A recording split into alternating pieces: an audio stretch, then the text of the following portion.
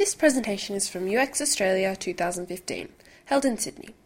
For more presentations from this and other conferences, please visit uxaustralia.com.au. Let's begin.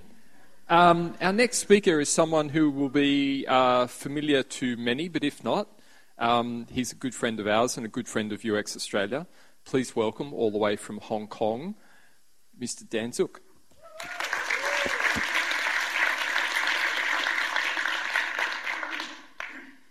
It's very interesting. Ooh, hello. It's very interesting. I flew into Australia 2 weeks ago. I flew into Melbourne. And when I flew into Melbourne, I didn't have a beard. Some people are getting it. It's still warming up. So under the title of this slide, there's no trick questions, just answer the obvious. Can anybody tell me what that's a photo of? It's Starbucks, yes. Who said that? Well done, Joe. It's Starbucks. We're going to come back to this. But just to seed Starbucks.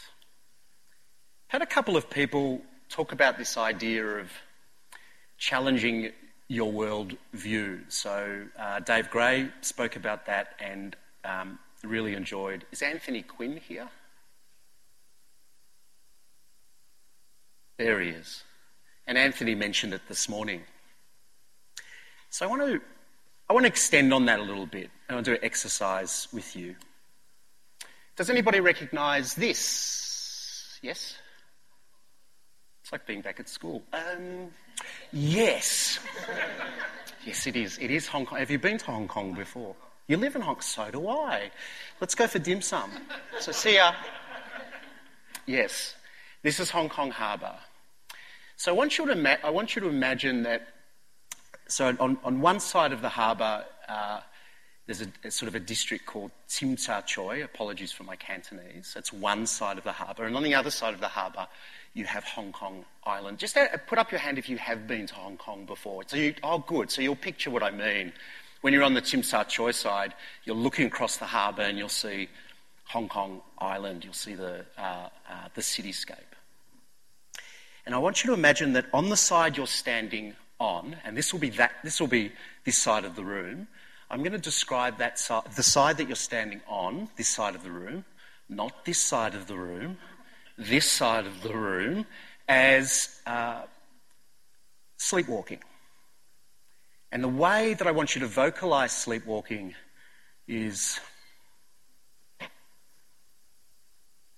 oh. Okay? So practice with me. It's, oh. So 1, 2, wait a minute. 1, 2, 3. Okay. And across the water, the other side, Hong Kong Island, actually this has got nothing to do with Hong Kong Island or Tsim Sha Tsui, they're both great. But on Hong Kong Island side, it's yay! So 1, 2, 3. Yay! Okay, so sleepwalking is, and what I describe as sparkle is, one more time, sleepwalking. Well, that's really depressing. And sparkle is... Okay, so close your eyes. And imagine we're all standing now on the side of sleepwalking, all of us. So we describe all of that. What are we feeling on the sleepwalking state? We're feeling... And you're about to get on a ferry and you're going to cross the harbour. And that ferry crossing across the harbour is going to be about all the things that you need to do and you need to practice and you need to think about.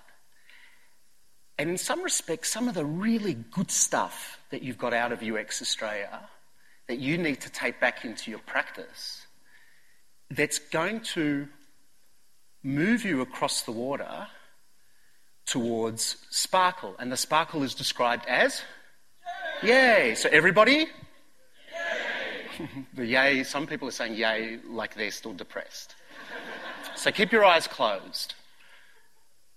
So you're on the sleepwalking state. You're in the sleepwalking side. You've got on the ferry, gone through the turnstile, got onto the ferry, and you're taking the ferry across the water. It's about a 5-minute ride, and it's taking you to Hong Kong Island, which is the site of sparkle.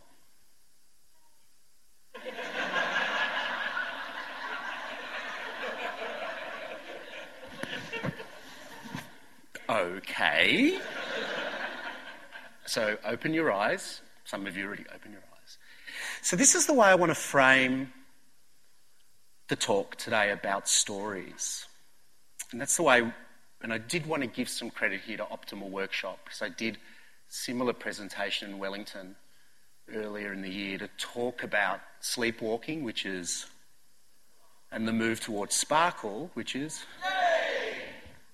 and they very kindly put together this ebook. End of plug.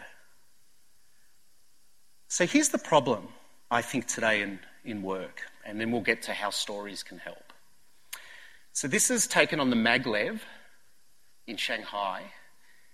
It takes you from the airport basically into downtown, and you can see it goes really, really fast, 431 kilometres. So when you're on the Maglev, if another Maglev passes you, it basically goes woof, woof, when you're sitting there. It's really quick. And I wanted to read you this. This is called the great tragedy of speed. So if you think about work today, you think about how when you ask someone, for example, how are you? The common response that I often get, independent of where I travel, I say, how are you? The common response I usually get is, I'm busy. So people have really got caught up with busy. And I think part of the contributor to that is speed. Think about the language we use, lean and fast and agile. So the great tragedy of speed. The great tragedy of speed as an answer to the complexities and responsibilities of existence is that very soon we cannot recognise anything or anyone who is not travelling at the same velocity we are. It's not travelling at the same velocity that we are. Business as usual. Innovation. Yay! We see only those moving in the same whirling orbit and only those moving with the same urgency. Soon we begin to suffer a form of amnesia caused by the blurred vision, bless you, of velocity itself, where those germane to our humanity are dropped from our minds one by one. We start to lose sight of any colleagues who are moving at the slower pace, and we start to lose sight of the bigger, slower cycles that underlie our work. I'll repeat. We start to lose sight of the bigger, slower cycles that underlie our work. We especially lose sight of the big unfolding waveform passing through our lives that is indicative of our central character. So what I would like you to think about is, as we think about, because it's been in between the lines, and sometimes not in between the lines of the presentations, I want us to think about not just about the human skills or how the human skills connect to our toolkits, but I want us to think about the different routines that are inherent in our practice, which may not always have to do with speed, and speed as a contributor to deliverables. So what I'm suggesting is, I'm saying maybe there are other routines at play that talk to the types of practices that we should be thinking about towards the sparkle state that relates to the design of the places that we want to work. So how do stories help? Let's come back to Starbucks. So again, what is this? Anybody? Starbucks, thank you, Joe. You seem to be the only one who knows what this is. It is Starbucks. Second question is, where is this? Anywhere. Who said that? Why anywhere? Yeah, they've sort of got a common template going on. Are there any clues as to where this could be? Someone said Hong Kong. Any clues as to the confidence that it's Hong Kong? Sorry? Traditional Chinese, and you know that because? Right.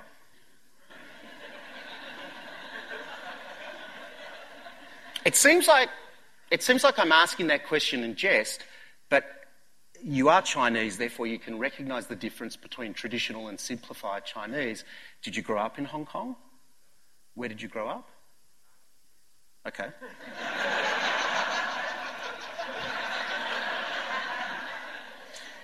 But think about this exercise. It's not about whether it's Starbucks. This is an exercise in perspective, because that's been one of the strong themes for me out of these presentations is perspective. If we think about this in terms of design, and we think about this as it relates to words like, we've heard these words throughout presentations, words like evidence, and evidence that contributes towards challenging our assumptions. What's interesting about this in terms of framing is that it's very difficult for us to know, unless you can recognise certain cues in this framing, that it's Hong Kong, because we don't have enough evidence to give us the confidence that is in fact Hong Kong. I mean, I've done this exercise for years, and I've even had some people say, it has to be in Asia. Why is it in Asia? Because there's a Chinese person in the Starbucks.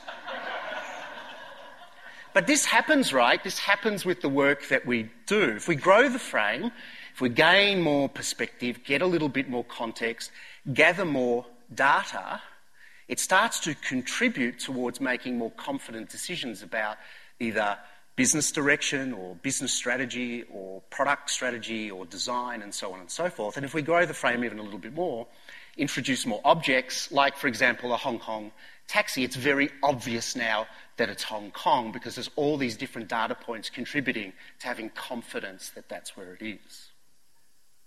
I think we've got a problem on projects and in product teams because I still think that product teams are very much stuck at the bottom layer. They have the first slide of Starbucks. They're very much about features and functions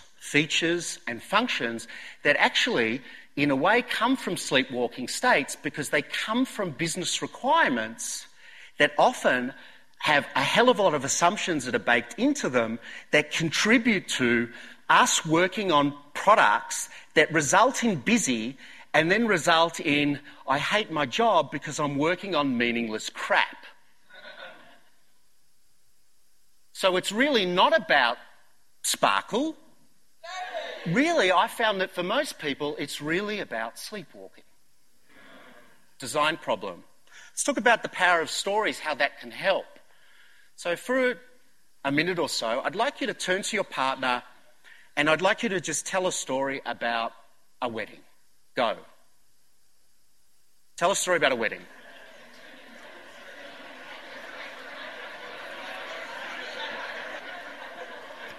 Shout out things that you learned just from that 45 seconds about weddings. Shout out words. Sorry? Dodgy. Watching. Bocce. Okay? Bocce. Alcohol. Sex? Yes? Nice. At the wedding? Anything else? Expensive? Food? Okay. So it's really truly 30, 45 second exercise, but already we're uncovering some interesting attributes of weddings in a very short amount of time. Dave spoke a little bit about this. If you look at the picture on the right where he was scribbling over it, Dave. You were scribbling over it because, was it to represent a messiness? Or a... Okay, yeah. That's what it was. I kind of also looked at it as what stories could do, although... That's what it is for Dave. But the way I look at this too is it could be that if we want to help traverse across, if part of what we do, we've heard things like connecting, linking, mapping, synergy. If we want to help traverse, the idea of traversing across organisations becomes important. To do that, perhaps what we need to do, and this is the sort of getting towards the end of the presentation, is really about things that we've already heard. So we've heard about how we create empathy with the people that we work with. Standby talks about this as empathic conversations, as a way of getting to a deeper level of behavioural insight. If you think about what we do, as we frame a problem, we observe, we interview, blah, blah, blah. We deconstruct, blah, blah, blah. We synthesise, we story-tell, blah, blah, blah, blah, blah, blah, blah. And then we get to a sense of modelling. What this is really about for me is a sense of a shared experience. Now, Dave spoke about that, right? That bottom bit was about those shared experiences. And Dave spoke about it, and other people, Ash, and who was the chap you presented with, Ash? Mick, you guys spoke about that you presented it as a shared experience. This is important. But in order to have shared experiences, we also need shared artefacts. If you think about filmmaking or theatre, when you're moving towards a production, everybody that works on that has a clear idea of the artefacts that you're using to communicate a sense of a common narrative towards the thing that you're producing. And I think we're still experiencing some friction with that, because different roles and disciplines have different things that they use that talk to what we accept as a common narrative. Ash spoke about that in terms of sort of sharing the stories, and Nova spoke a little bit about that. Where's Nova? In terms of scarf. So coming towards the end, what does this mean? So I think stories are about creating a sense of a gluing effect, or a binding evidence, or a way to sort of glue bits together, map, connect, synergise things together that create that shared sense of purpose in the work that we do. Now, I think stories are not the only way to do that, but they've been very, very powerful for me and my wife Josephine in our practice. But I hope together as a community of practice we can discover more. I think what you discovered, perhaps in the 45 seconds that you had to talk about weddings, is that you saw in my picture there was a technology problem on the screen, the earlier slide. But what's interesting within stories is, here's the thing, it's not all about digital.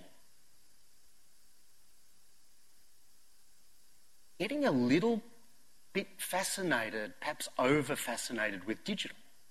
It's important. It's an important thread, but it's not all about digital.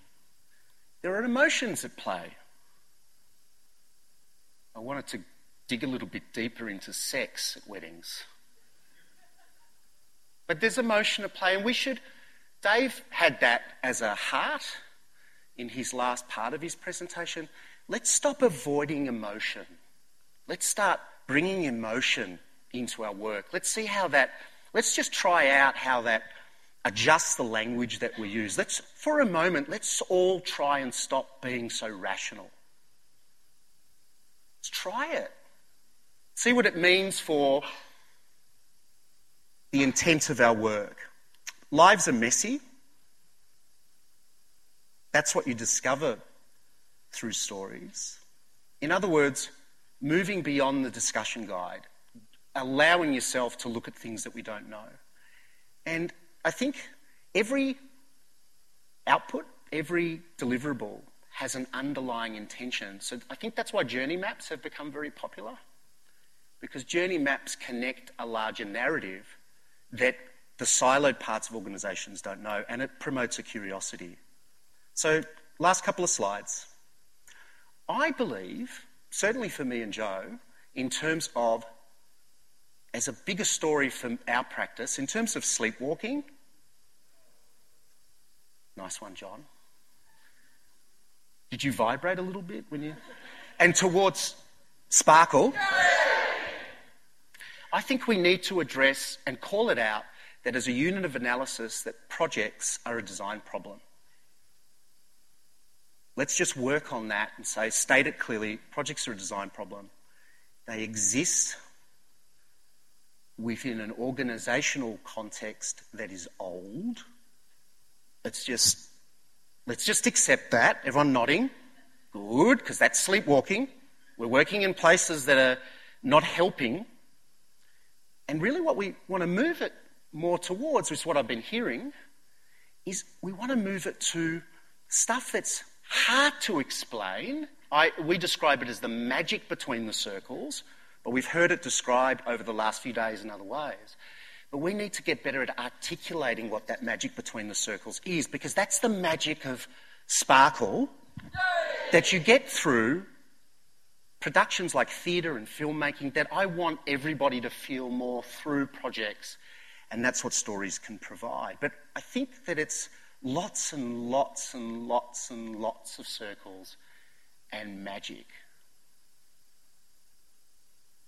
So what are those bits in between that sound, when people say, for example, let's collaborate, what's happening in that collaboration that we need to articulate better towards the maturity of our practice so that we understand what's happening in the experience of what we do, with stories being a trigger for that. Because what I really want, they're finishing up next door, what I really want is I want everybody to sparkle. Yay! Louder? Yay! Okay. Yay! We hope you liked this presentation from UX Australia 2015. For more presentations from this and other conferences, please visit uxaustralia.com.au.